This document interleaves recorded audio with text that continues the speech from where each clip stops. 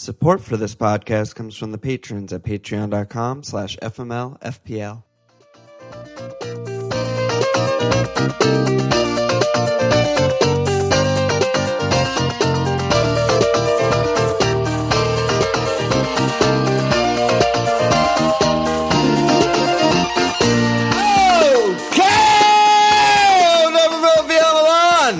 This Walsh. Back in the thick of it. I'm on Wildcard. What's happening? What's happening with me? What's happening with you on Wildcard? What's happening with you? What's happening with me? Ting over ears. Ting over ears. Fucking, I popped it, dude. I popped it. I knew it was coming soon. That was never in doubt that it was going to happen sooner than later. Everyone who listened to last week's pod probably thought that I was going to do it after that, but I held off. I actually had like a fine, decent kind of stay the same week on 63 points. We both actually had 63 points, but there are a lot of red flags. There are a lot of price risers so I kind of had to make the decision early in the week because I wanted to hit on all the price rises and try and, farm some value. And I just fucking did it. I just pulled the trigger. Right. So here we are. I mean, there are many doubts. Oh, so many doubts about everything. I must ask on the behalf of all of Slack, were you or were you not edging when you pushed the button? Edging kind of like took me from al dente. I mean, pushing the button took me from al dente to full mast. Full mast. And then the edging commenced with tinkerings. All right, good job by you. Well, So, I mean, you got 63. I guess it doesn't fucking matter who scored what since you were on Wildcard, and it's all chopping and changing. I mean, Salah scored all the points for both of us. We both captained him. Half my points. My team is just shat the bed this week. Yeah, so just hard. all blanks. I got Alonso 11, Luis 6, and every other player blanked. Yeah, I had the exact same thing except Fraser 11, Mendy 6, and blanks. Literally, that's actually amazing. Yeah, it's great. No, blanking, when I get 8 blanks, I feel so good. Yeah, we both had same cat, 8 blanks, 1 11, 1 6. That's crazy. It's because we're friends. I am pod partner and you're alone, and we together create a podcast. And it's like when girls hang out a lot or whatever, like best friend girls, they get on the same period schedule as each other, and that's basically me and you right here. That's cold hard science cited by you. Good job by you. All right, well, should we talk about our teams, or do you want to just go to housekeeping and then dive in? No one gives a shit about our teams anyway, and we're going to do yours at Wildcard at the end. Yeah, well, we'll talk about everything in the everything portion of the pod. So let me shout out the FMLFPL Prize League / Mug League winner for October. I believe, obviously, the ranks are not updated yet. We're doing it on Monday. Who knows when the ranks will update. I believe the winner's Magnus Haug, a.k.a. something in Norwegian, Lumert Uarticulert. I'm sure that's right. I believe it's Norwegian for fuck my ass, I'm good at FPL. So that's awesome. Great job by him. Going into October, he was 572K overall. And after this week, he's probably going to be like top 20K. So he's living the dream. Shout out to the Goal Scorers Challenge League leaders. So far, Magic Mike swings and misses again. Matt Doherty catches him. They're both tied on 12. Meanwhile, Haffy and Scott Desert Bug, each 1 goal behind, tied on 11. Shit is fucking heating up. I think Haffy and Scott got the memo that the meta of Goal Scorers Challenge is just pick the striker against Fulham every week. So that's a good job by them. And then lastly, shout out the top of the FMLFPL Public League. Still Guy, Wijnaldum, Leviosa, 91-point week. Nothing new there. He's just flying as usual. And then before we fully dive in, we just have a sponsor this week. So let's do that, and then we'll really get into it. It's almost November, dearest listener, and you know what that means. Winter is coming. Nipples become hardened, wine becomes mulled, egg becomes nogged, and fingertips become a little chilly. We can't help you with your nipples or your alcohol, but we are proud to be affiliated with our new sponsor, Gloves by Tony M. The French footballer, who you may be most familiar with by taking the pitch wearing the highly esteemed kit of English club team Chevrolet FC, knows how to stay warm and look cool while doing it. It may seem daft for a grown man who's about to spend 90 straight minutes nonstop running to throw on a short-sleeved tee and some gloves, but he does it in the name of science. Tony Martial not only designs and knits each pair of gloves while sipping on a nice French Bordeaux, but he also quality checks and quality tests his new creations. If you have ever walked out of your house wearing a t-shirt and thought, fuck man, what am I thinking? It's way too cold for just a t-shirt. We got you covered. Run inside, right quick, pop on a pair of gloves by Tony M, and feel the warmth instantly pulsate throughout your body. Gloves by Tony M. Be a man. Wear some gloves. All right, we're back. You had me giggling on that one. It's so easy to picture Tony M running around t-shirt gloves, Alexis running out t-shirt gloves, like Costa running around t-shirt gloves. It's the best. It's such a thing. I love it, dude. Absolutely love it. I was thinking we start with maybe Chelsea. And Chelsea. They show up with fucking Chelsea. No has. They fucking 4-0 demolish the shit house of Burnley. Barks triple return. Morata looks great returns. Willian looks great returns. Arguably the most dominant Chelsea performance of the season, and it was without Hazard, which is crazy. But everyone is asking about Barkley. I mean, Raviciate or whatever on Slack. While Barkley's last goal was a random 1 in 50 goal, he does seem invigorated. We're all wondering who we're swapping Fraser with. Is Barkley a good option? Rydell on Slack. Ross, essential. And then Ross on Slack. I need some chat on my namesake. Low risk at his price. Could be worth a go in place of Fraser or Rich. Do you want to start with Chelsea or Burnley? Are you sure Chelsea? Yeah, I'm pretty sure Chelsea. Yeah. I mean, Burnley. Barkley is just an absolute non-option. I love the points. I love the points chasing. It's just outstanding to me. You think so? Oh yeah, it's just not a nailed player. And this week I bolster my bench and I get 2 players off the bench. It's just every week is an absolute nightmare. I don't want to add another rotation risk. I mean, yes, he's obviously on form. He had a triple return. He's been returning off the bench, the last couple, but they still have Kovacic. They have a lot of, they have a lot of options in the midfield 3. And Fabregas. Yeah, I mean, who knows? It's just, I don't feel like the juice is worth the squeeze. I just think it's the most classic points chasing. I also still love how people cite that he's like an young English talent. Like that matters. It's so fucking great. I love it.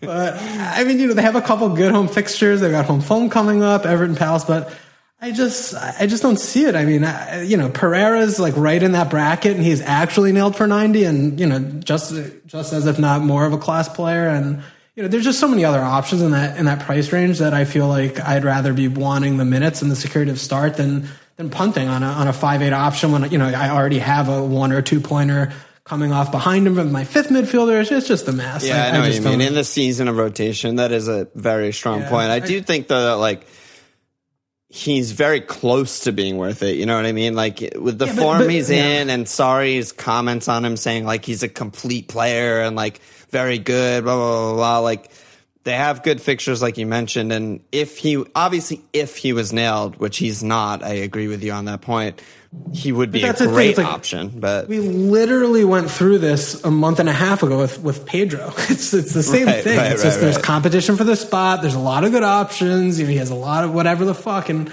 it's just points chasing. And he had a triple return, and everyone wants to get him. Obviously, I understand that this is FPL, the game we play, but I just think he's a complete non-starter. I have no interest. Talk to me in about 3 or 4 game weeks. If he keeps starting, then we can have a conversation. But for right now, after seeing him literally be benched 2 games ago and then he just starts in triple returns like he's nailed now, that's ridiculous.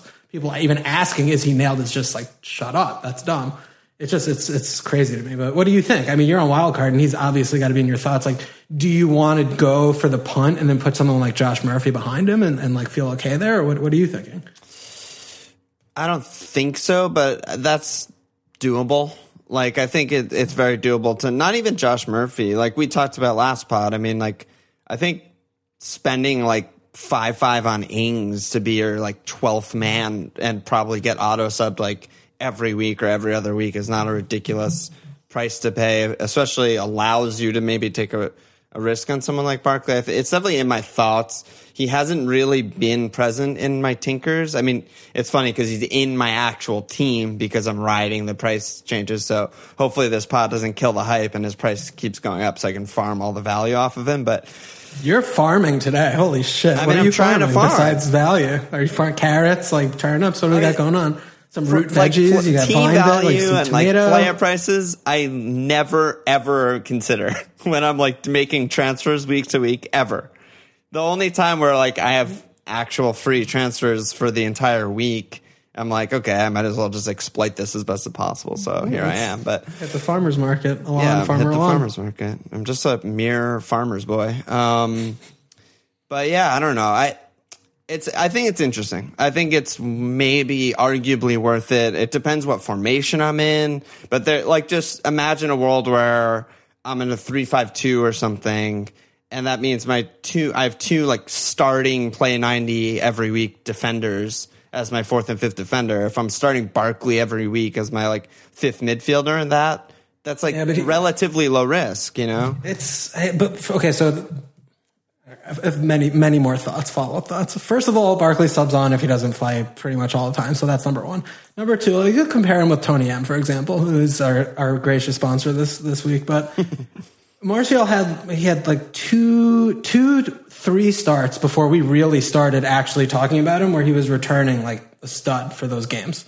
Barkley has one start. He's a start, a bench, a start in his last 3 games, and he plays in central midfield. He does not even play in an attacking midfield position. I understand, the fourth midfielder, whoever he has license run up in the box, like that's fine, and the price is different, obviously, like sub 6 is okay, but I mean, these are the things we have to like try and just stop looking at how many points he just scored yesterday and think about the medium-term outlook. Like, could he be ticking along with like a return every other game if he plays 90 every week, which would probably be the expectation? Yeah, and if that's the case, then he's a good value and that's a good pick. But I mean, he's going to double rise minimum this week, and I just think it's ludicrous. It's ludicrous, man. It's the type of thing that's like, you go on like FFS forum and every single team apparently has Barkley now. Like that's how it works, and it's insane. So I think you got to be really, really careful. I don't know. Yeah, I guess maybe the way that this like should have been framed is less specifically about Barkley and more just like what makes a player. How do you change the outlook of a player in your head from being a punt to being like someone worth considering? Maybe that's what we should be talking about actually, because that's a more complicated question, obviously, but it's also more relevant and more consistent throughout the season because we run into these types of flashes in the pan all the time, right? Yeah, I mean, it's also, it really reminds me also last season with Gundogan. I think he had one like big game. Yeah, he had the like Gundo a 14, 16 pointer or something like in game week 8-ish or something.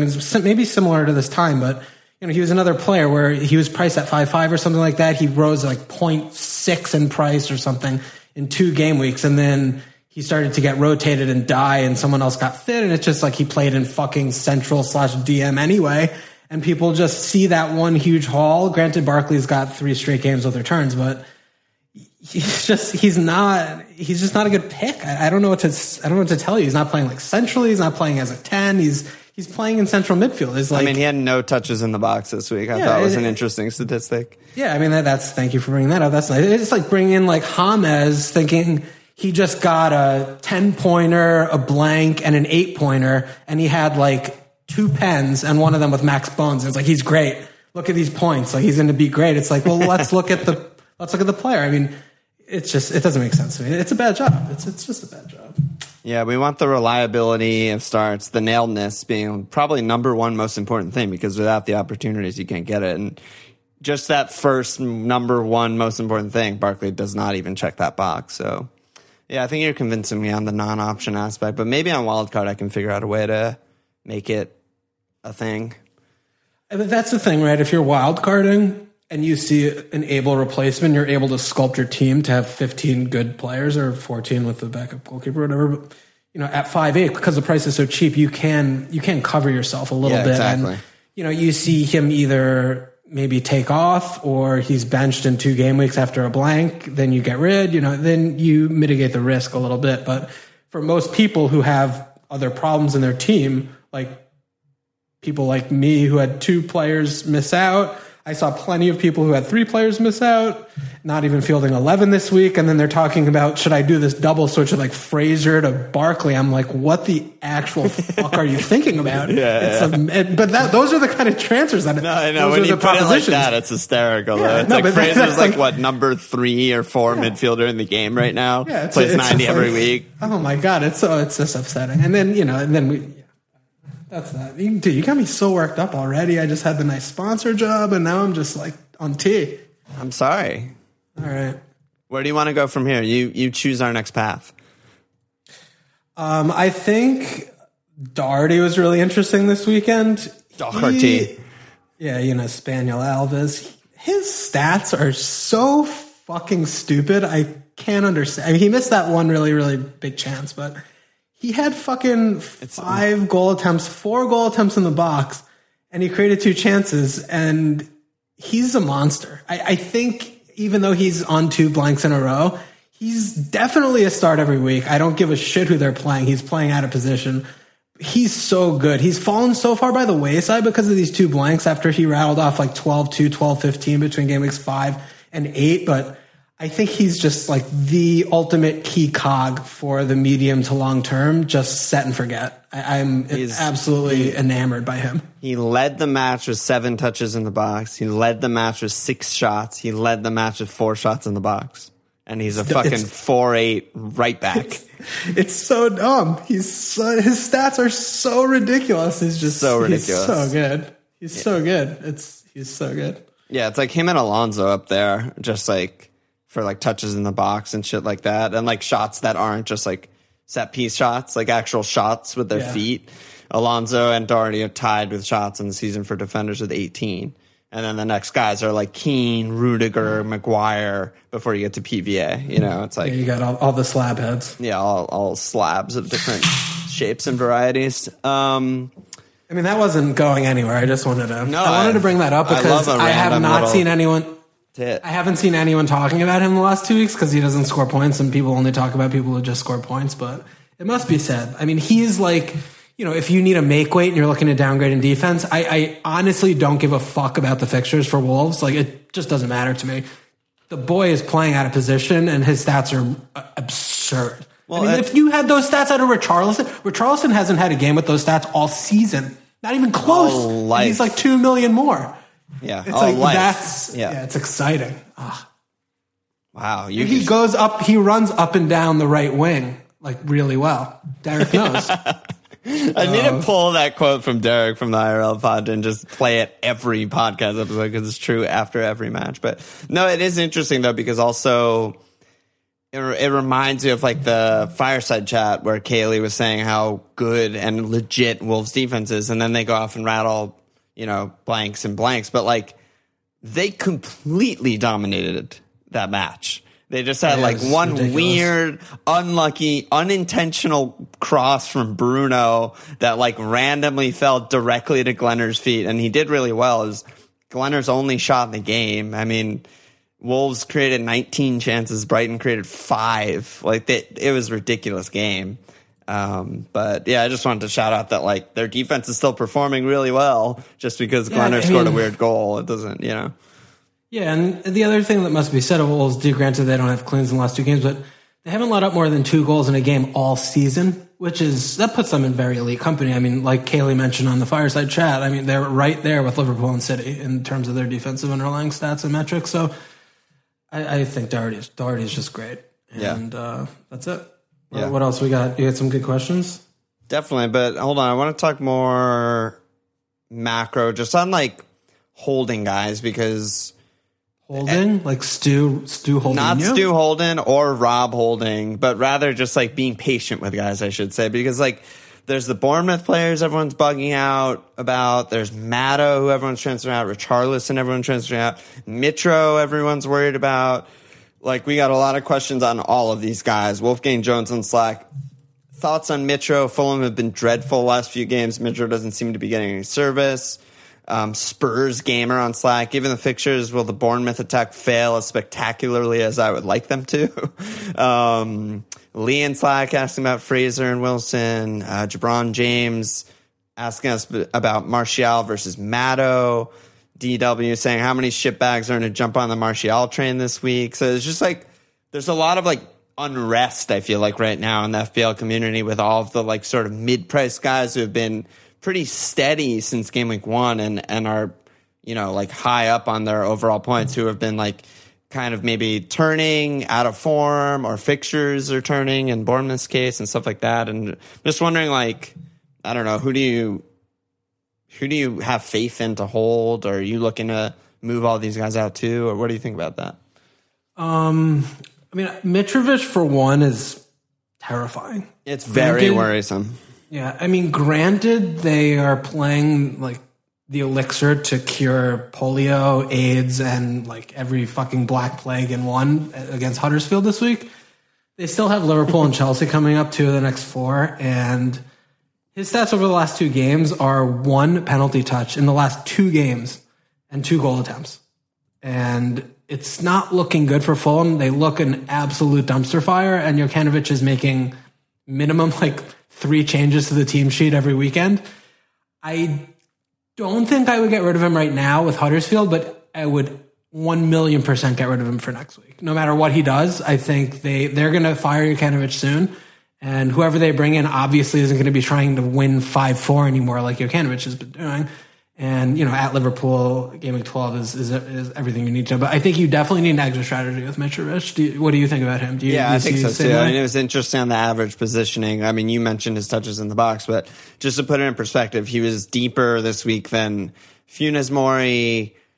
Not Funes Mori. I just called him Funes Mori. Fosu Mensah, Sari, Schürrle, Sessegnon, Kamara. Mitrovic was deeper than all of those guys. He was like defensive mid. He had 1 touch in the box. It was ridiculous against Bournemouth.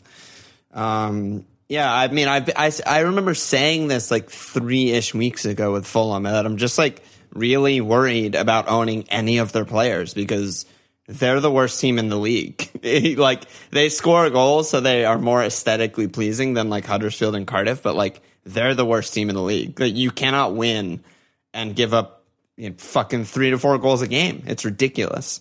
They're the worst team, like real life results, but for FPL results, they are nowhere near the worst team, or they haven't been so far because they score so many goals, so their attackers are options. Right, exactly. That's the FPL. That's the FPL lenses that we all see it through. But like, they're the worst team in real life, and it's just like, I don't like buying into that. Like, even like Schürrle, it's like he shoots 1 billion times a game. Like, he's been scoring goals and stuff. Like, he's going to probably get dropped soon in just a mad rotation rampage by Jokanovic. Like, he has to change. He feels the need. The results have been so bad, and he lacks confidence in his system, if he has a system, that he feels the need to make like drastic changes every single week, which is just the last thing you would ever want from an FPL player. So, yeah, I'm full of void on Fulham. Yeah, and then Bournemouth is also. I mean, that's probably the biggest question of the week. Yeah, it's huge. Yeah, I'm very much in the hold Bournemouth asset camp right now. I think they've shown enough, and there have been that much of a lack of other options in the price bracket of like Callum Wilson at striker as well as Fraser in midfield to lead me to believe that it's just worth seeing what they've got in their locker for the next couple of weeks. I mean, home United's not great, but you know, United's defense has been playing a little bit better last couple of games, but you can still imagine at least, maybe 2 goals in that game. At Newcastle, not great. Home Arsenal's fantastic, and then at City's tough. But I think I just don't know that you're going to be able to chase points or catch lightning in a bottle to the point where you're going to find someone who's going to be so much better. Than especially Wilson, I think. Fraser maybe is more of a case to be made, but I mean, Fraser's stats are ridiculous. He's like top 3 in the entire league in chance created to date, and he's top in big chances created. Yeah, and he's really good on bonus points. Like, he's so good. I mean, I got him a while ago, and I still have him for pretty cheap. I mean, I might look at maybe getting something like Jerry D. I think they rotate really well. Watford and Bournemouth for like a short spell. I don't know, something like that, but. I would hold Wilson. The stats are so good, and Josh King's dead, so he's on pens now again. And I mean, 6-6. You're not doing better than that, unless if you can go to Arnie, which I think I would endorse that straight swap for sure. If you can do that for free, just because the fixture run for West Ham is absurd. But other than that, I think Wilson's like next best 7 million range striker. I mean, Callum's stats, they continue to be just the silliest thing of life. Like, he essentially this week against Fulham had half of Bournemouth's total touches in the box and half of Bournemouth's total shots. Yeah, but so like this is the main issue that I think we are all facing, which is why the game's difficult, is the only team in like the top 8 they've played all season, and we're on game week 10 just booked, is at Chelsea, where he blanked and they lost 2-0. Right. So that's the thing is, okay, the stats are great against the 10 worst teams in the division, but they're not playing those teams in the near term. So that's where it's like, you know, are they going to keep it up against some tougher opposition, or are they going to kind of score 1 goal a game and just kind of be shit and lose? I don't know. What's your read on that? It's tough to see, but at the same time, I do think the fixtures are a little overblown. Like, as you just went through them, like United, home Arsenal, and at Newcastle in the next 3 is not bad. Like, it's not good, but none of those are bad. None of those are top 8 defensive teams in the league so far this season. Like, and Everton just showed that against United. Arsenal, we don't need to talk about. And then Newcastle are tight and play a negative bus, but like they're so fucking bad that sometimes it doesn't even matter. Obviously, City and Liverpool in the next 6 are the 2 best defensive teams in the division, so that's tough. But sandwich that with home Huddersfield, I don't know. I don't even know if they're that bad. Like, Bournemouth have been so good that I think I agree with you. Holding, it seems more appealing. I mean, I say holding. I haven't had a Bournemouth attacker all season, but holding, I think, would be what I would lean towards as well, with the price and just how good they've been. Yeah, but like you mentioned, they have United, Arsenal, City, Liverpool, 4 of the next 6. I get it if you want to get rid, but you know, getting someone like Ross Barkley, I'm like, come on.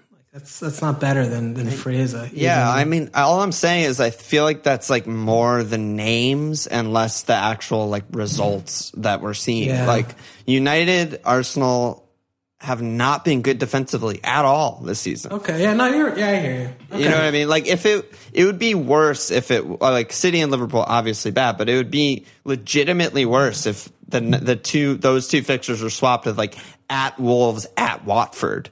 I'd be like, damn, those 2 teams have been really good and really tight all season.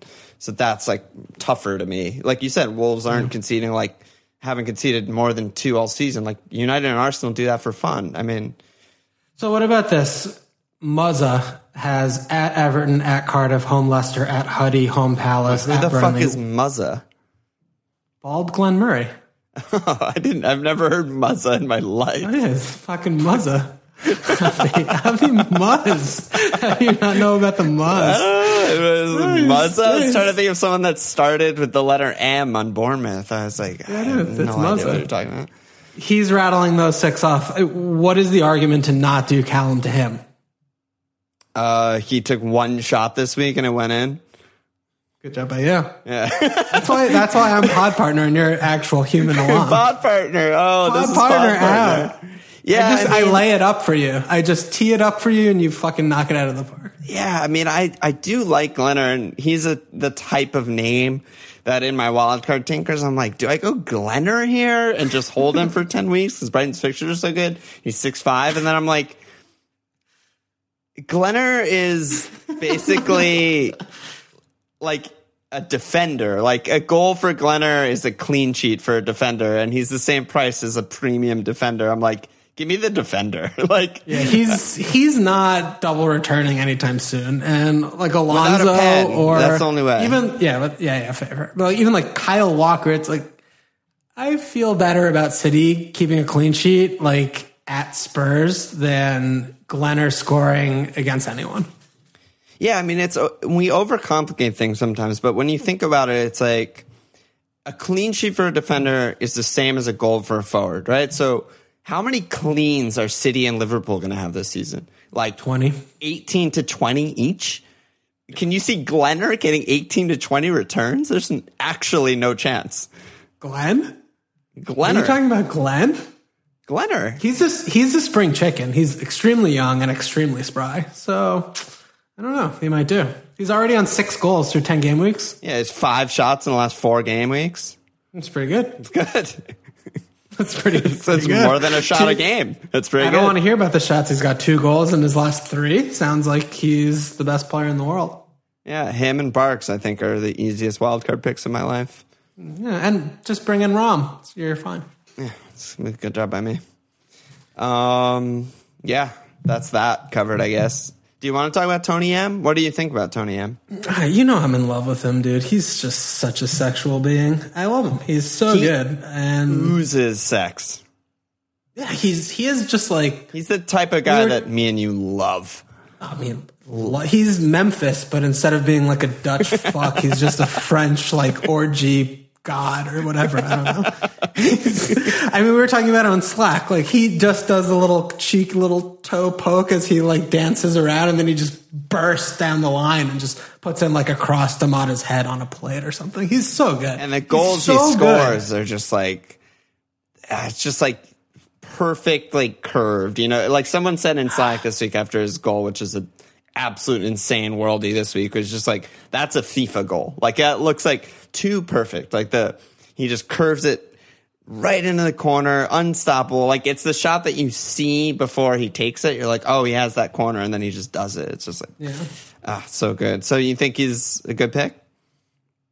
Yeah, I mean, we talked about him last week. We've been talking. He's been very high on the in the Slack. What's that word wall thing that Davey Boy makes sometimes? Like, what words are said a lot? Like Tony Adams being said all the time.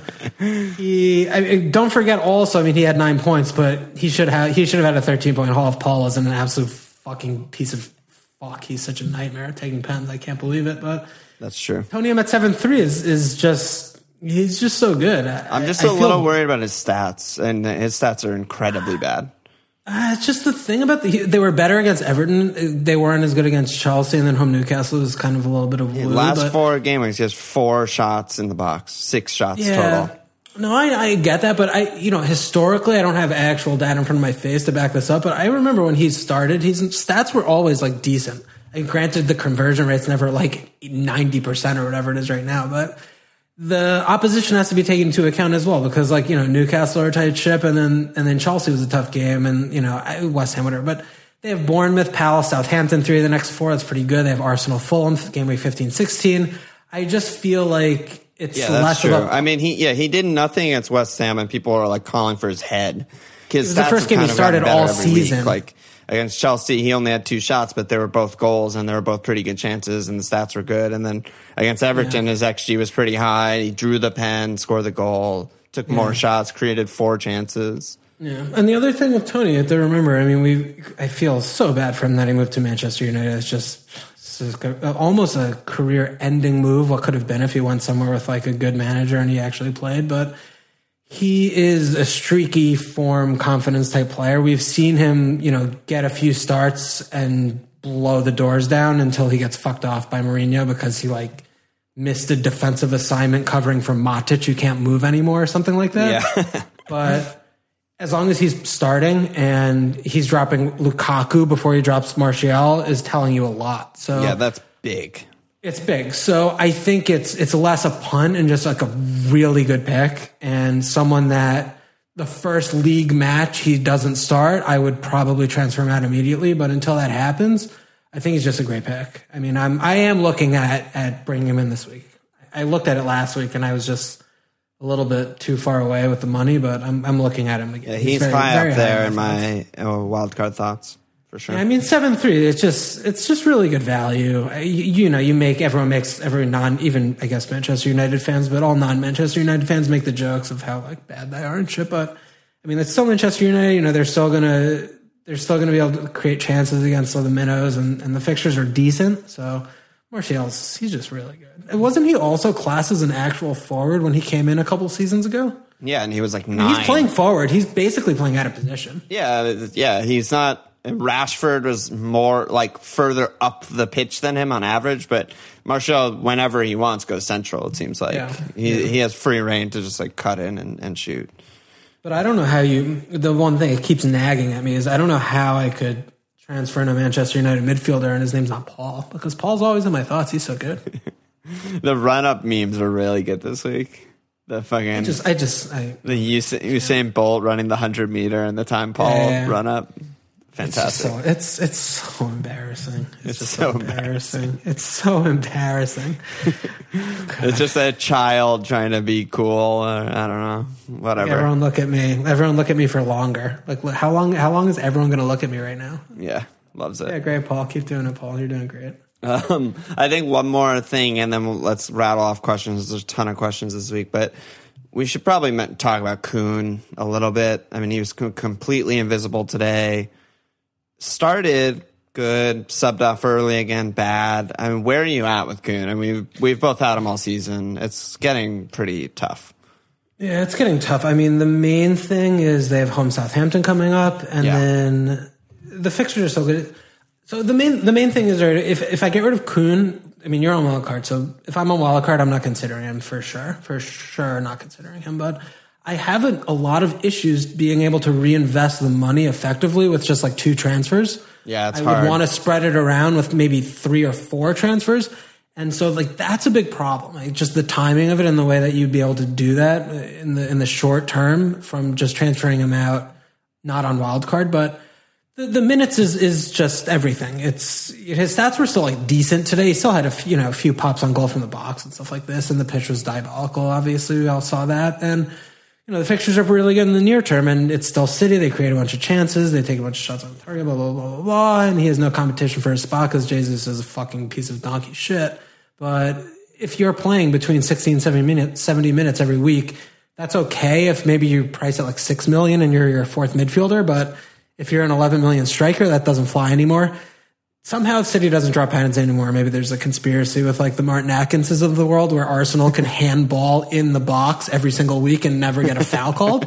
But City will never get a pen for the rest of the season. So that's nailed. So we can put that in a box and compartmentalize that for ourselves. But Aguero's he's a bad pick right now, I think. He's been returning steadily, not explosively for some time now, but when the player can't play 90 minutes, that's everything.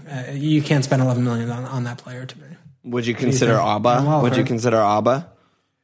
No, I wouldn't consider Auba. Same reason like Barkley. I mean, Emery is chopping and changing every game week still changing formation every few games. He still doesn't really know what's happening in terms of system personnel. And granted, Obbs is, banging him in for fun, but he was benched for like, 2 of the last 4 games, 3 of the last 4 games, something like this. So it's just dumb. He's an awful pick. He's an absolutely awful pick. I would have Laka before Obb, even though Laka's stats have been worse. Just for the very nature that he's a 9 nailed on, but I don't think there's anything there. Minutes are king. If you play 90 minutes, you're nailed. I would rather a fucking Kane than Auba. If you're playing 90 minutes, you can just get a header or a pen or something in stoppage, and you had a great day. And if you're coming off the bench or you're playing 60 minutes, you're not a captaincy option at an 11 million premium option, which you really want for that price.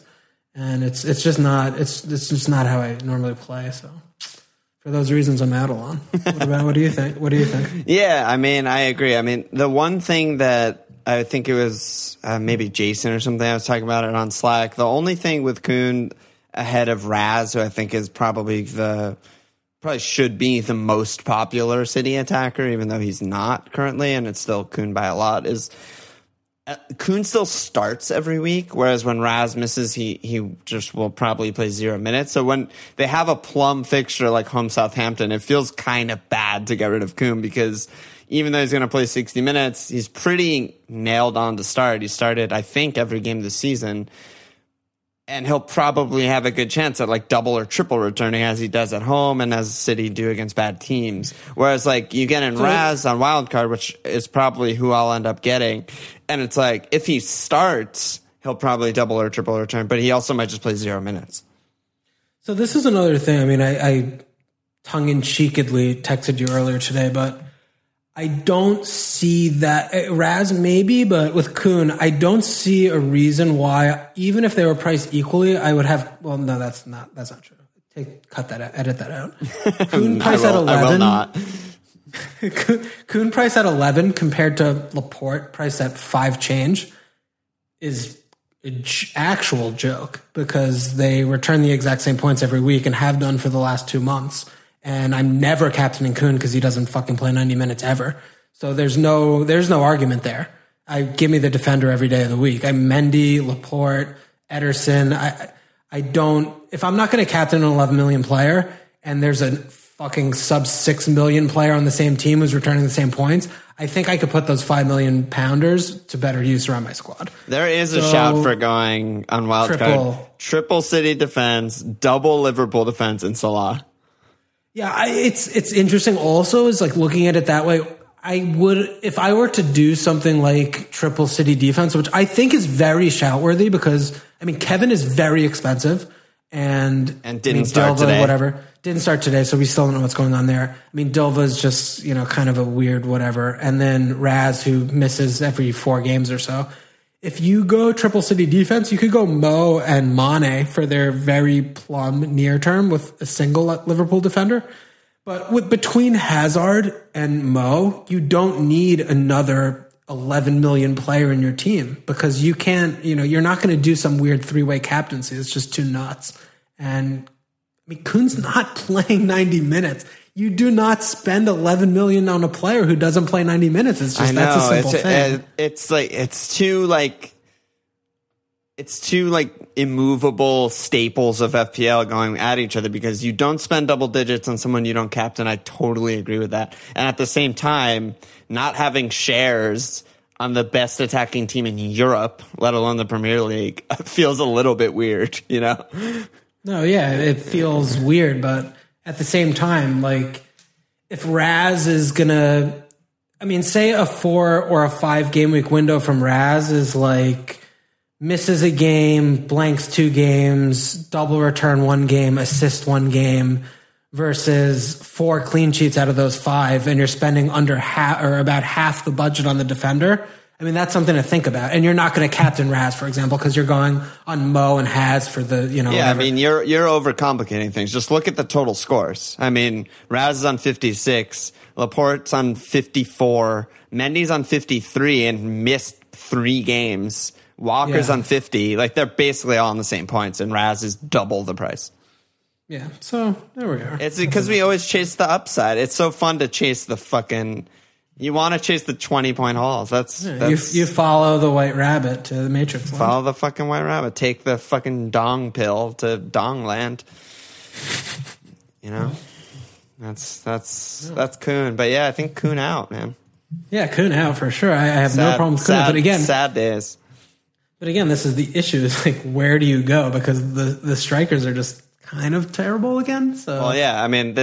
Leading into a lot of questions, and you guys sent in so many questions. I couldn't even get to a lot of them, but starting right here is talking about that. Jacob on Slack, given the value that blue chip defenders return and the quality and price of midfielders this year, is there an argument for having no heavy firepower up front? For example, a 4-5-1 with someone like Arnie or Mitro up front.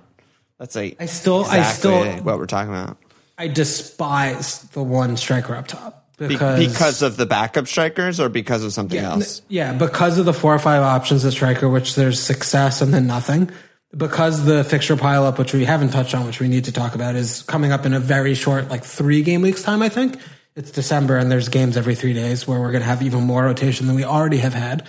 And it just destabilizes your team so much in terms of flexibility moving forward. If you have, 4 or 5 premium defenders, all priced in the 6 million or above region, it does not make it easy for you to flexibly switch your formation with just the one transfer every week, saving a transfer, to pour money back in and get a premium option if you need to in the forward slot.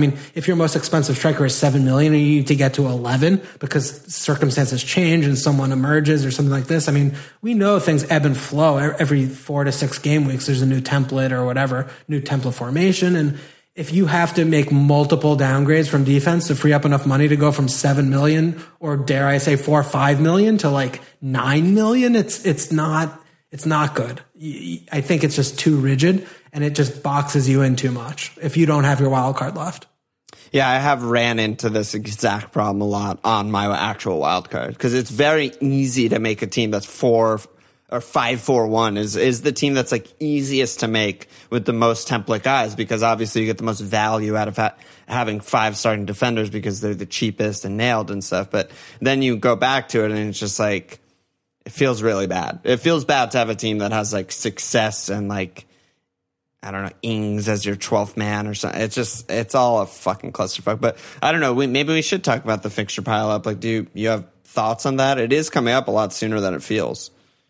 Yeah, it's difficult to talk about. Obviously, we talk about every pod, and I feel like every year is very different in terms of how much it affects FPL. It's like almost the managers get together in a dark room underneath, like there are some years where we go through December and I'm like, oh, like I didn't need to go too deep on my bench once. Like I got lucky. Like my one premium midfielder missed this week and then the other one missed this week and they were taking turns missing games. I feel like last year was that year. It's really hard to remember, but I feel like last year we were talking about the fixture pile up nonstop leading into it, and then it wasn't that big a deal. There was no problem whatsoever.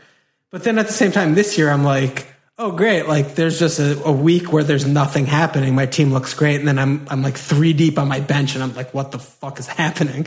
So I'm a little bit like traumatized about the bench situation. So I just feel like it's very important to have good bench options and not just have like players, but players who are actually good. Like getting 1 point from Billing, I could give a fuck. It's 1 or 0. Like, he's so bad. I don't know why I have him on my team. I don't know why I structure my team game week 1 to have a 4-5 mid. It's so bad. It's what we always do. It's what we always do. I know. I'm definitely not doing it next year. This is going to be like the major takeaway game week 38 pod fast forward.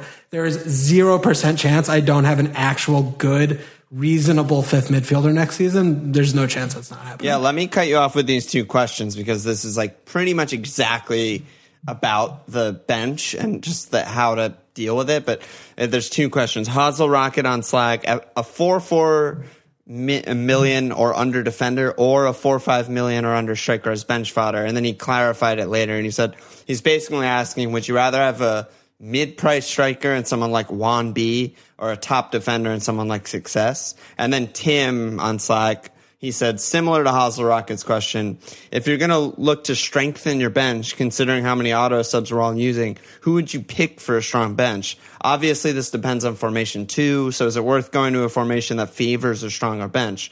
I.e., 4-5 forwards don't really play, so you need 2 or 3 up top while 4-5 mids do play. Is that worth a thought? That was a lot of action right there. But basically my thoughts on the bench is this is something that's a little interesting of game theory that I came to a conclusion recently. It's like, we have 5 defenders in our teams, and you probably have about 2 of the 5 that are start every week. So then maybe you have like, some type of rotation of the other 3 or whatever. But having a defender, like a 4-5 bracket defender from a bottom 10 team, as bench cover is really bad because you're always rotating that player to the bench because they're playing a good team and they have a bad chance for a clean sheet. So, if you have a West Ham and a Leicester defender and a Palace defender, they're not all playing good teams all the time. You're starting the ones that have good fixtures and you're benching the ones that don't. And there's a big difference between Juan B at Arsenal and Kennedy at Leicester.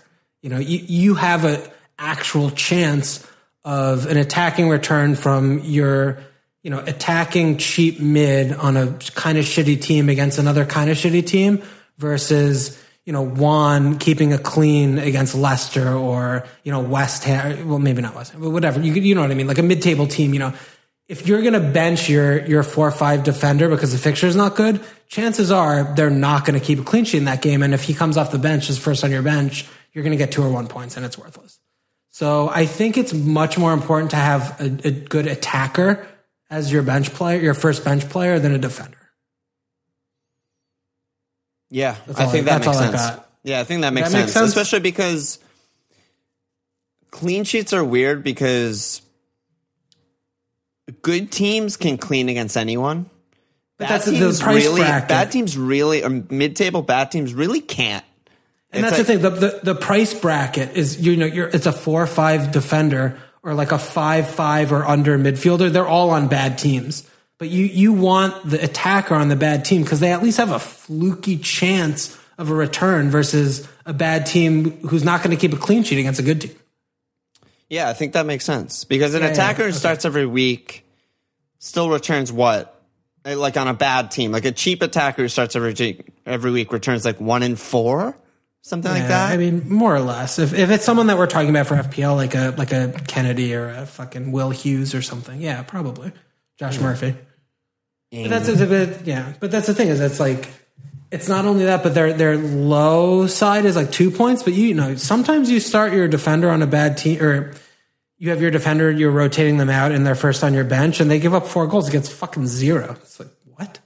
0? Yeah. You get minus points for the bad players playing good teams. Like, that's bad. So it's something to think about. And it's also, it should inform your formation because if you have like a 4 or 5, well, success is a different person, but if you have a 4 or 5 dead striker, you have to think about these things. If you're going 4-4-2 and you have a dead striker and you have maybe like a couple of cheap defenders that you're kind of rotating 3 defenders for 2 spots and you have a 4 or 5 midfielder, then all of a sudden like you're benching your nailed defender each week of, you're rotating, but they're playing at Arsenal, City, Spurs, like Liverpool. You're not getting points off the bench when they play. So yeah, this is all really interesting. I don't know. It's weird because you're saying all this and it makes so much sense. And I'm like, why for the last 6 years have we just been having 4 or 5 guys who play 90 minutes but never return on our bench? But I guess part of it has to do with we've never had rotation as bad as this season. So I think that's kind of why it's on the forefront. Yeah, I agree. The rotation this season's been out of control. The other thing too, to be fair, is that last season was literally the first season since FPL was created that 3-4-3 stopped being the formation that every single person played. Yeah, that's true. And when you play 3-4-3, you have 2 defenders on the bench. So most often in the old by 2 years ago and even earlier than that, you have 2 start every week defenders, and then you're rotating normally 3, 4, 5 defenders or 2 4-5s and a 4-0 for 1 spot. So you're still going to have one of those 3 defenders who has like a medium fixture who you bench, but still is like a medium fixture. Yeah. So that first on your bench is a good option. The 1 in 4 returning rate or something like that. Exactly. But now that no one plays 3-4-3 anymore, then it's completely upside down. And we have to rethink the way that we, formulate our teams. Yeah, this is very interesting shit right here. Damn, this is like, my wildcard juices are fucking flowing. I can't wait for the pod to be over so I can get back in there. We're running long. Tell pod partner to fuck off. No. All right, let's go next question. Brian on Slack. Can Mane keep pace with Salah, or is Salah the guy? And with so much rotation, is either of them a doubt for the Fulham game, which they play Fulham after Arsenal? Yeah, I'm not going to address that, but I think it's clear that Salah's better. The underlying stats are better, and granted, there's a significant price difference, but he's so good. He's the danger man. He plays striker, actual central striker up top when they go 4-2-3-1. He's just a better finisher and a better player than Mane, full stop, and he's just incredible. I think that there's now, because of the fixtures, a little bit shifting sands. Perhaps you go both. But no, I think in short, no. I think it's like a little bit points and recency bias, thinking that Mane's been matching with Salah, but Salah's been returning steadily all season, and Mane had a couple of big bangs early doors, and then he had a string of blanks, and he just had this brace. And and in regards to rotation, if there's any rotation, we've basically seen that Salah is like undroppable for Klopp. It's been that way. It's been that way for like 2 seasons now. And it's just it's like Kane.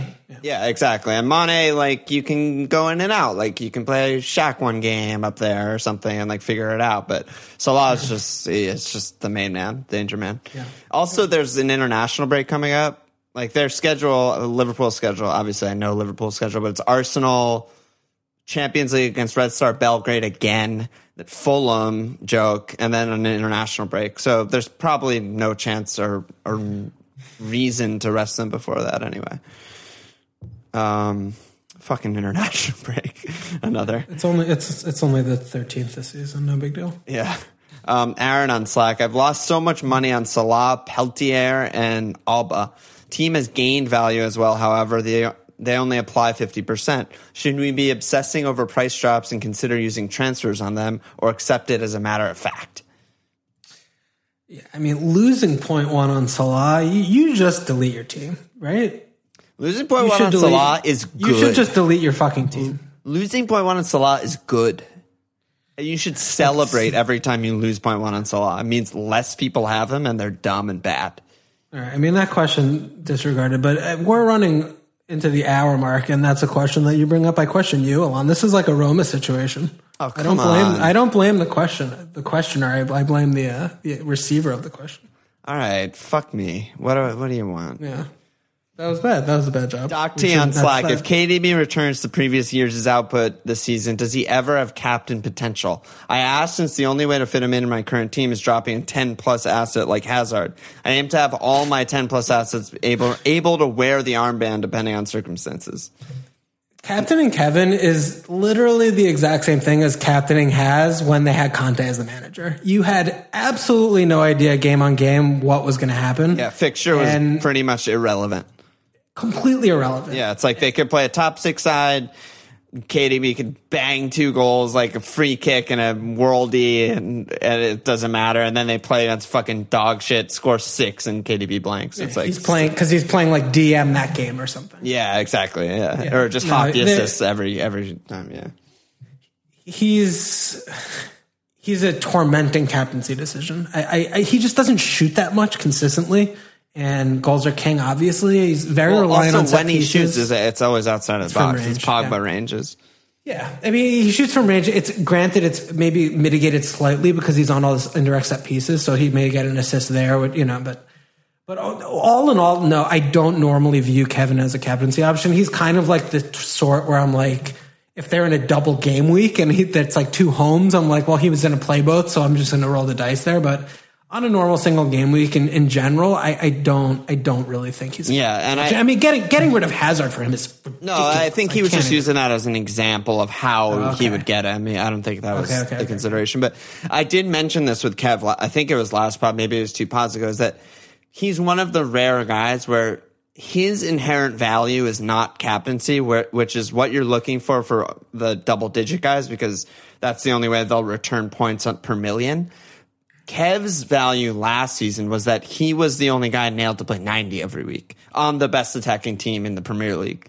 So he also got 6 points per assist and 8 points per goal. Because of Bones, you mean? Yeah. Yeah, exactly. And well, so that's baked into his total score. He'll end up top 5 no matter what, but that was really his value. He was never really a captaincy option, even when he was like, he finished number 2 or 3 in mids last season or something. So remains to be seen if he's even gonna play 90 every week this year with additional options of Bilva and Mahrez watch him and like shit. He'll play like the cup game in 90 minutes and the cup game on like Thursday, and then they have a game on Saturday. Oh my god, people would fucking lose their shit. Ben Urphy on Slack, is Lovren a thing? I'd love to get into pool defense at 4-9. Is 3 league games in a row enough for him to be a thing? Take it away. I don't think so. It's so weird. 3 league games in a row. You'd expect him to be that usually means like nailed on. Like 3 weeks of playing 90 in a row, 2 of them cleans, 2 of them max bones. I still don't think so. I still don't think he's first choice, as weird as that is. What do you think? I mean, I defer. I really do. Like you said, 3 league games normally tells you a big story, and second he's fit, he throws him right back into the team. And he's been good. He's been good. No, he's been very solid. I don't mind going there at all. Yeah, I don't mind going there. That is a true statement. I mean, at this point, it's like you're not risking that much at 4-9. It's okay, but I still think the first choice back 4 is Trent, Gomez, BVD, Robbo. I still think so. This is another thing. We're talking about the bench. It's like if you're gonna go roll the dice on putting Lovren in at 4-9, but you have like Juan Bissaka and like Bennett or some piece of shit, and you think Lovren's going to play every week, then you need to check your team and check your head. That's a very bad transfer then. And it's like the Liverpool backline rotation also has been really for everyone in FPL about why so many of us are having so many bench players coming off, because everyone has at least one Liverpool defender, and other than Van Dijk, he's starting with Robbo this week. So that's also something to consider. Like, look at your team. Like, can I afford, if Lovren misses out 2 of the next 5, am I going to be okay, or am I going to have 0s or 1s coming in? So just think about that before you do the transfer. That's very important. Yeah. Ash to Ashir on Slack. Ryan versus Fabianski for the next run. Like, he puts it at game week 11 through game week 21. They both have long, good fixture runs. Who do you like? What do you think? I like Flappy Hands. I like West Ham. Yeah, same. I mean, Brighton have been cleaning ridiculously well lately, and the fixtures are good. But I think when you really analyze fixture by fixture and when the homes are and when the aways are, I think West Ham's are actually way better. They're way better. They also last for way longer. Yeah, they last for the actual entire through game week 21 versus Brighton. Yeah, I mean, it takes you to the January wild card comfortably. It's still, I try to avoid watching Brighton because I normally don't enjoy watching them, but it's very difficult for me to wrap my head around a team that goes game week 1 to 7 with 0 clean sheets and then just rattles 3 off in a row. I still am not sure what their identity is. I don't know if it's, Grob's been out for a while in the midfield. He's been changing it a lot. I mean, Stevens was also in and out of the team, but I just have no faith in Brighton. I haven't had faith in them all season, and I never will have faith in them because I hate them. But the fixtures are okay for them, but them and West Ham are so comparable in terms of just quality and ability and overall squad that I think you play the fixtures. And when you look at the fixtures from game week 11 to game week 22, there's no comparison. Really no comparison. Even that's what I was saying. Even though they're both green, quote unquote, it's like Brighton's best fixtures, best matchups are Cardiff, Huddersfield, Burnley, and those are all away coming up. Just as an example. And meanwhile, West Ham have all of those teams. They have Huddersfield away, but they have Burnley home, Cardiff home, Palace home, at Newcastle. It's just way better. And they have City, but aside from that. And the other thing too, which I guess it goes true for Ryan. Both these keepers, but if you're still thinking about Patricio or whatever right now, when you look at the fixtures, they're really good on bonus. The center backs don't really get the pass completion; they just hoof it long, and they're making normally between 4 and 7 saves a game, both Ryan and Fabianski. So. That's also just a big feather in their cap. We saw with Fabianski this week, they conceded late on, but he made a bunch of saves, got bonus. He ended up with a good point total. So they're both great picks. They're both good picks. They're both great picks. Yeah, Dubravka's 0.5 more, and I would even consider him too. Yeah, that's fair. I'd still like Fabianski though. Yeah, Jabron James on Slack. We kind of mentioned this, and I think we both agree with this, but with Callum's fixtures turning, Glenner a home game merchant, and Fulham looking like shit, is Arnie the only viable sub-7 striker between now and Christmas? That's way too far to think about, but yeah, Arnie's obviously the best option. That's not really a comparison. He missed out with illness. As soon as he's cleared with the illness, I think he's straight on my wildcard team. Yeah, sometimes you just you go skiing too late and you don't wake up until 3 p.m. and you're knackered for a couple of days. Yeah, and your nose is bleeding and you're fine.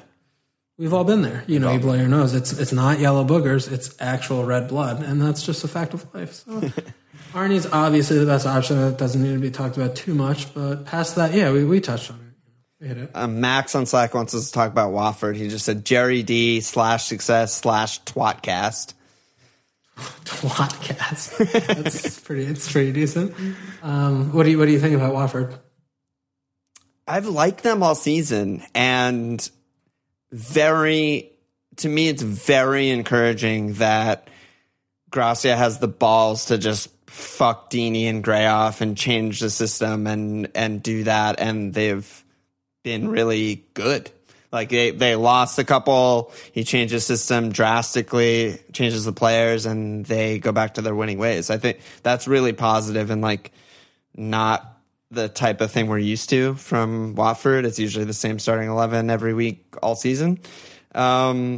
Success is obviously the only sub-Ings striker in the game that's remotely viable. I don't know if the starts are going to continue regularly. He could get dropped at any moment, but he also subs on almost every game, even when he's not starting. So that's good if you're going to have a cheap backup striker. And then Jerry he's just classy. I mean, the Jerry double, I don't know what makes up for a Jerry hat trick, but he definitely Jerry braced when he scores a worldie and then misses a wide open net.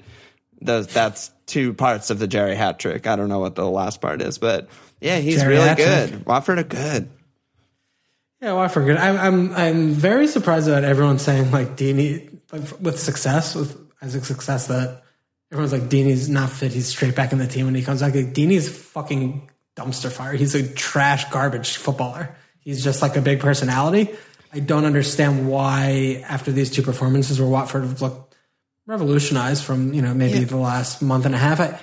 Granted, Deeney's, he does a job, but I take exception with people saying he's coming straight back in and Success is going to be bumped to the bench again. I think part of it is like you should look back at what Deeney's been doing all season and what Watford have been doing all season. Like Deeney's been way out of position all season. He's playing like weird, like number 10 in a 4-2-3-1 behind Gray. He scored 2 goals. At least one of those, I think, is a pen.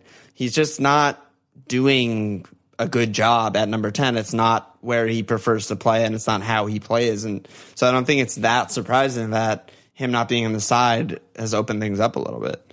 Yeah, and I mean, maybe he will be really good with Success and someone else misses that. I don't know. But all I know is they put Success in the team. They win 2-0. They win 3-0. And he looks great. So I have no qualms with putting him in as a 4-5 option. And like you mentioned, for a 4-5 striker to just come off the bench regularly is also a blessing because there are not many players that fit in that category for FPL. But that aside, I mean, Jerry D looks good. I spent all of Friday looking for people to tell me to not bring in Jerry D. Yeah. And I told you that. I got there. Yeah, no, enough people told me not to that I did not do that thing. And now I'm very happy that I'm sitting in my shitty rank as I normally do. But yeah, Jerry D is just like sub 6, doesn't play 90, which is a little bit concerning. But yeah, he's good. Pereira also, 6'4", he's been doing it all season. He's just ticking along. Pereira went through that little bit of lull, and we all forgot about him as like Fraser came alive and stuff. Pereira got thrown away, blanked 5 in a row, but sandwiched that with lots of returns. Yeah, he's the kind of pick that, right? I mean, he's playing basically 90 minutes every single game week. He doesn't get sub very often, which is just it's so big to have a player that plays 90 minutes every week. Oh my God. How many goals happen after 75 minutes? It's every fucking day we wake up and the big slate's on with 6 games on in a row. And between minutes 70 and 90, we see goals in every game. I mean, being on the pitch there and not worrying about, is he subbed? Did he get subbed? What was the sub? It's just a really nice thing for FPL. And, Pereira's kind of like a little bit of a set and forget type. I mean, in that price region, he's a good pick. I think he's a really good pick. Again, I mean, it's you have to stick through the lean and the what's the opposite of lean? Bull? No, bear and bull? I don't know. I don't know this one.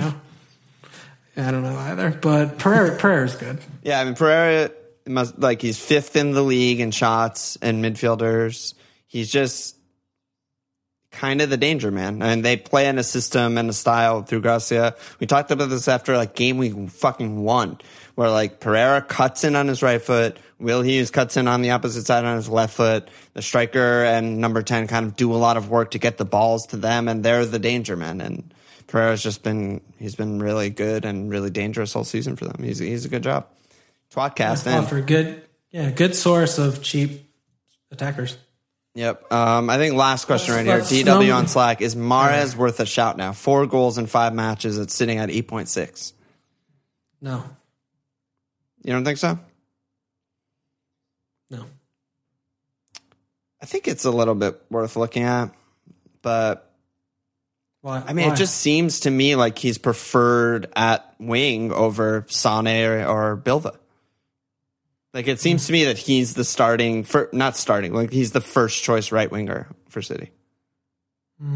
Because he's not playing Jesus anymore, so Raz is doing different things. Raz is obviously first choice left wing. Kuhn is obviously first choice striker.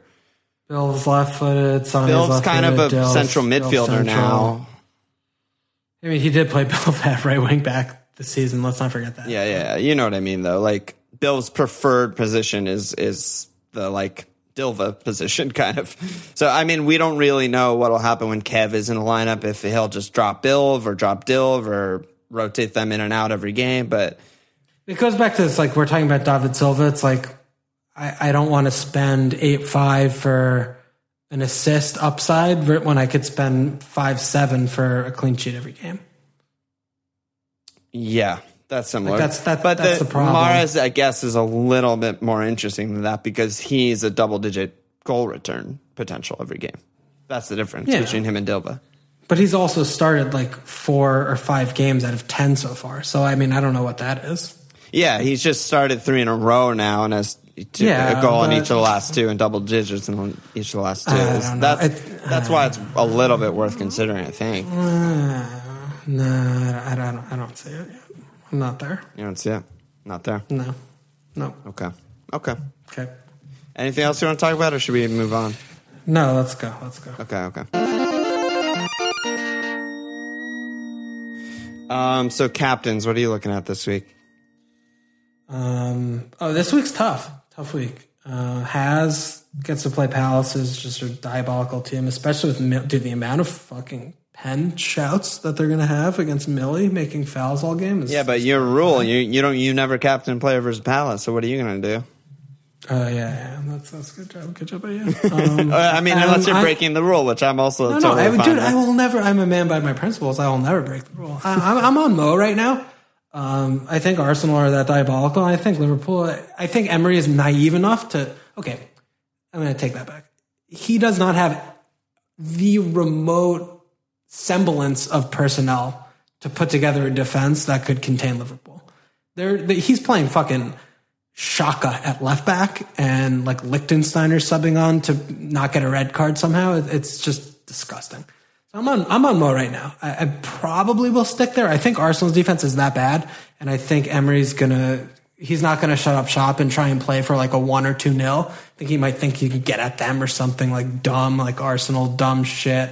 Yeah, and Arsenal at home, so that makes even more sense. Yeah, it's tasty. I think there's going to be a lot open there on the counter for them. But other than the City Southampton game, if I had Raz, I think Raz is a very nice shout.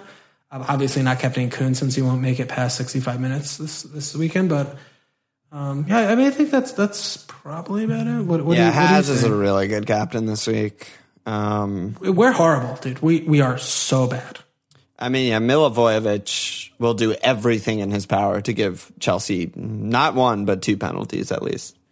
Milivojevic is just a disgusting player. He's so bad. He's so bad. I cannot believe what I see when I watch him play. Someone tweeted in, "Is Milivojevic now an option?" And I banned him from Twitter. I blocked him. Immediate. No, I mean, what I actually did was I just felt bad. I just ignored it and moved on with my life. And I was like, damn, like some people like think that. And do you know the other thing that like, I mean, obviously I probably watch like 80% of Palace games every season, but he is so much worse than what Punchin was doing last season. It's not close. Like Punchin has ball control and can actually make not only side passes, but forward and diagonal passes. All of those passing things I just mentioned, Milivojevic cannot do.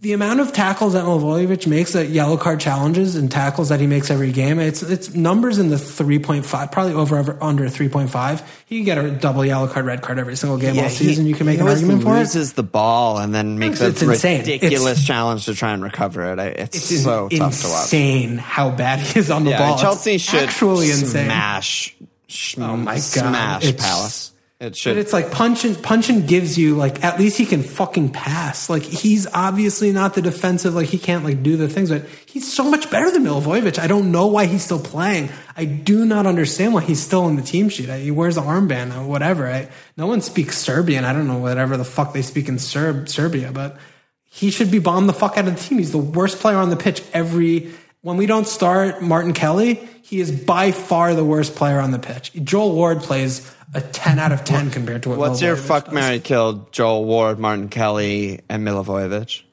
I would kill Milivojevic every day. If I could kill him every day of the rest of my life, like an Atlas situation when I wake up and he's alive It's again. Groundhog Day. You just wake oh up my to God. that Bob Dylan thing. Yeah. Every day it's the same day, and you just murder him every day.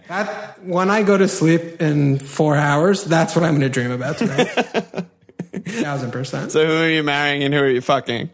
I would marry Joel. He's a fit lad. I mean, he's good. Wait, was Punchin in that category? No, it was just Kelly, Ward, and Milivojevic. Because Kelly, Punchin what's is the other bad obviously one? both fuck and marry. I guess it would depend who would cook better between Kelly and Joel Ward.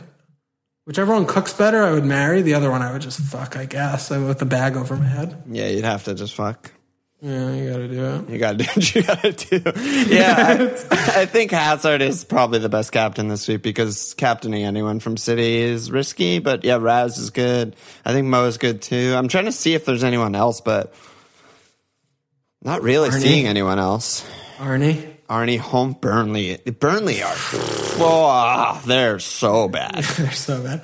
But the other thing, Wait, we're forgetting the rule though. Who's playing Fulham? Captain Depoitre this week. Monday night cap.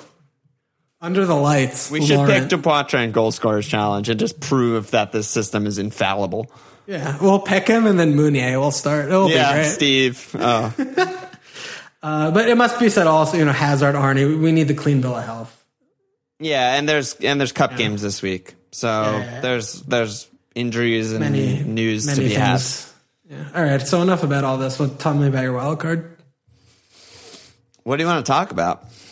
I mean, what do you got? What are you looking at? What are the big decisions? What do you got, dude? I mean, the big you got like dime bag. How much are dime bags, dude? Yeah. What do you got, dude? I'm just looking to get a little fucking Coke smoke. I mean, I'm starting to really come around on the idea of triple City at the back and single or double Liverpool at the back to go alongside it. I'm starting to really come around on that because that was the ultimate number one thing giving me the headache. It's like, I know that I don't want Kuhn.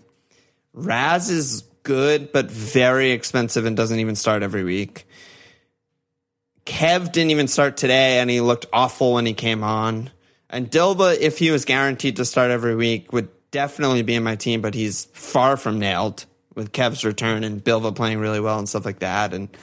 And like I said at the beginning of the pod, they're the best fucking attacking team in all of Europe, and I can't find one single attacker that I'm happy with putting in my wildcard team. It's just the ultimate fucking catch-22 sitch. I don't know what to do about it, but if I just go triple defense, massive differential, no one actually on planet Earth, aside from like Stones' personal team, has that, then Stones' assistants team. Yeah, Stones' assistant. He's not even confident in himself to do that. But yeah, I mean, it seems like a lot of points. It seems like I'm just getting a lot of fucking points from that. Way more value than going with any of their attackers. And occasionally they'll score 5 and like Kunal Hattie or whatever, and that'll be a bad week. But if they also keep it clean that week, it actually won't even be that bad. As long as I hit on my captain. That's the one thing. But like you said, and I think I agree with that, I mean, Kuhn, I don't think is captaincy option. Raz is, but it's hit or miss, and I don't know. Salah and Hazard just seem like the best captains going forward. So I think I agree with your assessment there. And that's been a revolution because I've obviously been tinkering all pod while you're talking about like some shit. I just ask you a question and then I just go on my computer and start tinkering and don't listen to anything. My idiot pod partner's talking on a rant, going on a rant again. I'm not going to listen to one word. Yeah, I'm just like, how can I make Walsh angry so he doesn't stop talking, and then I can just tinker. You didn't even bring up the word. You didn't say the word Spurs this like entire podcast, so you did not succeed in that task. Yeah, that's true. Fuck. Good point. I think the Triple City, I don't know what it affords you or what the differences are if you have 2 and a heavy hitting attacker in City versus 3 and 0. It's a massive difference. Yeah, I mean, it seems like really good. So You shouldn't. Yeah, I mean, I'm looking at probably a 4-4-2, I think, is the right amount of balance and flexibility that I want. What about Alonso? Do you still have him in? I don't have him in right now, and it does feel a little bit bad. It seems like he's just like fine. I don't know. Yeah, the thing with Alonso, like we both, and I was on board with you last week about how it just seems stupid. The Chelsea defense isn't good. His attacking numbers are down, underlying, and all that stuff. And then after this 11-pointer this week, I was just thinking about it more, and it was just like, if you go back to pre-game week 1, the way that we were talking about like Hazard, Eriksen, and Kev was like they're going to score 200 points by the end of the season. They do it every season. They're top 5 every season. They're set and forget. Alonso is basically the same. It's like we're comparing him to defenders because he's classed as a defender in the game. And he's 7 million, which is way more than any other defender in the game. But if he was a 7 million midfielder and he scored 170 or 180 points every season, which is exactly what he does, and he's on that pace again this season, then we would all have him. Otto never even consider getting rid of him. We'd all have him game week 1, and we would all have him game week 38, and it would just be the easiest pick ever. He plays 90 every week. It's not even a question, right? So it's like, I think we're getting a little bit tricked by having him classed as a defender because, you know, clean sheets are the main source of his points, even though he does get a lot of attacking returns. But yeah, I don't know. I just had that kind of epiphany, and I was like, maybe we're just overcomplicating it, and he is just a set and forget. Consider him like a midfielder or something like that and take it from there. I don't know. I mean, it's not maybe. I think it is a confirmed 1,000,000% because imagine the world where he's classed as a midfielder, and instead of each clean sheet he got like an assist instead. He would have like 1 goal and 11 assists right now. Like, yeah, that's what it is. That's what it is. So it's dumb. We talked about, who did we talk about before? Oh, Tony M. Alonso's another player. I'm like, what am I doing? This is just painful. Every time Chelsea, like, I just want to like rip my dick out when they play and keep clean sheets, and it just doesn't feel good. I don't want to not have fun and like feel bad. And I feel like whenever I have Alonso, I'm a lot happier. Yeah, it really is similar to like Eriksen, where it's just like unspectacularly ticking along. Because when you pay 7 million for a defender and he only gets you 6 points for a clean, that it doesn't even feel good.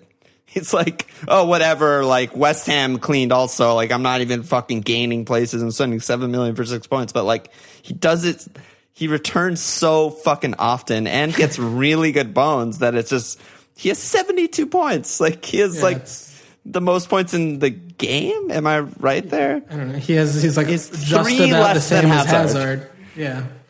He's good. He has four double-digit hauls. I need to get him in, dude. Holy shit. What am I doing? Yeah, so I think going triple city is attractive, but in the end, I think I would rather have Alonso than like Mendy and go like Laporte and Ederson, and then like figure out last midfield spot or something like that. Like if you do that, can't you do like Alonso, Doherty, Laporte, Mendy, Ederson, and like a Liverpool defender, and then still have Mane and Salah?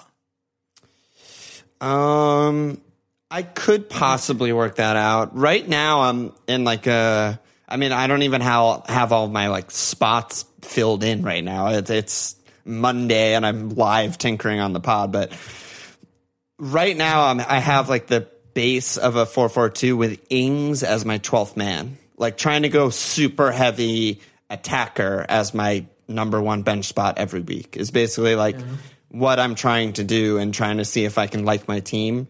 And I'll just give you my team as it is right now. I mean, this is like for those who think this is remotely close to my final team, I don't know what the fuck you're smoking, but for now it's like Ederson and a 4-0, Alonso, Laporte, Trent, Doherty, Balbuena, who would be the bench guy, even though they have really good fixtures. Salah, Hazard, Tony M, Stevens, and then I have a blank slot at mid with 8.8 in the bank, and then Arnie, Wilson, and Ings. Yeah, you're getting there. Yeah, think I'm starting to like structure. some stuff where that's an interesting place to be. But it's weird because if I do this, it's like 8-8. I'm looking for a midfielder sub 8-8. I'm like, why am I getting rid of David Silva? You know, I'm like, shouldn't I just do that? Like, yeah, he won't start 1 in 3 or something, but the other ones, he's like incredible. I don't know. I mean, he has incredible underlying stats, but his actual FPL stats are not good. And XA, Merchant. Yeah, it's XA. They haven't been good for a while. He's not worth the price tag. Yeah, but it's hard to find someone that is. Well, Paul's 0.5 cheaper. Just get him. Yeah, triple United attack going for the big differential there. I mean, I do think that, like, we didn't really touch on Madison. Because we kind of skipped our teams. I do think that, like, he's been blanking, obviously, at a ridiculously high rate, but he's just... We've always said since fucking preseason that he's going to be a mini Ericsson tick merchant. And it's kind of exactly what he's doing.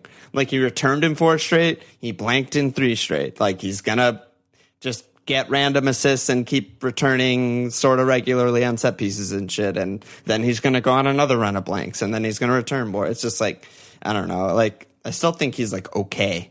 And I still think Rich is sort of okay too, but I don't know. Rich, I don't know. They're just not fashionable. They're very unfashionable. I prefer Madison, I think, probably to Rich in the near term, just because he's got the set pieces. And, I just feel like tickability. 10-week windows. If you're looking at like long, maybe slightly longer than like mid term, Matto will always be fine with his abilities and the set pieces and just that kind of stuff that makes him kind of consistent. But I don't know. I could be wrong. But yeah, finding a 4th midfielder that I'm happy with, if I'm not going to stretch to a double-digit guy, including Mane, then that's kind of where I'm at with a standstill right now. But I'm starting to be pretty happy with the overall structure. Yeah, I like it. I think it's good. I think it's like a effective wild card to really make a big shift in your formation. Yeah, I mean, and it could be argued that where I end up finding the money is in the goalkeeper slot. I mean, we both really like Ryan and Fab. Yeah, even though Ederson's great, I mean, I could double defender with City. Get Stones. Or get Mendy or something. I don't know. Do it like that. Yeah, no, that's something I'll look at as well. Yeah, but there's going to be a lot of tinkering for all week. Big lambs this week for God. Huge lambs. I mean, the lambs on a wildcard week are not even like final. Let's be honest. Like, I send in lambs and then I private DM you on Slack and I'm like, dude, I don't know about fucking Laporte. Is he nailed? I don't know. That's true. No, the DMs after lambs are real. Yeah. What are you looking at? Here. What are you looking at? Me? You? My team's fucking horrible. I have no idea. I don't want to talk about it. You don't want to talk about it? No, I really don't. Big lambs for you too, I guess. Whatever. Only one new sign up this week, and Chris Davis or Davies, legend. Welcome to the Patreon. Good job by you. Slap that ass. Any last words? No. Check us out at FMLField.com. Follow us on Twitter at FMLField. Support us, Patreon.com/FML. Subscribe, rate, review on the podcast. Cheers.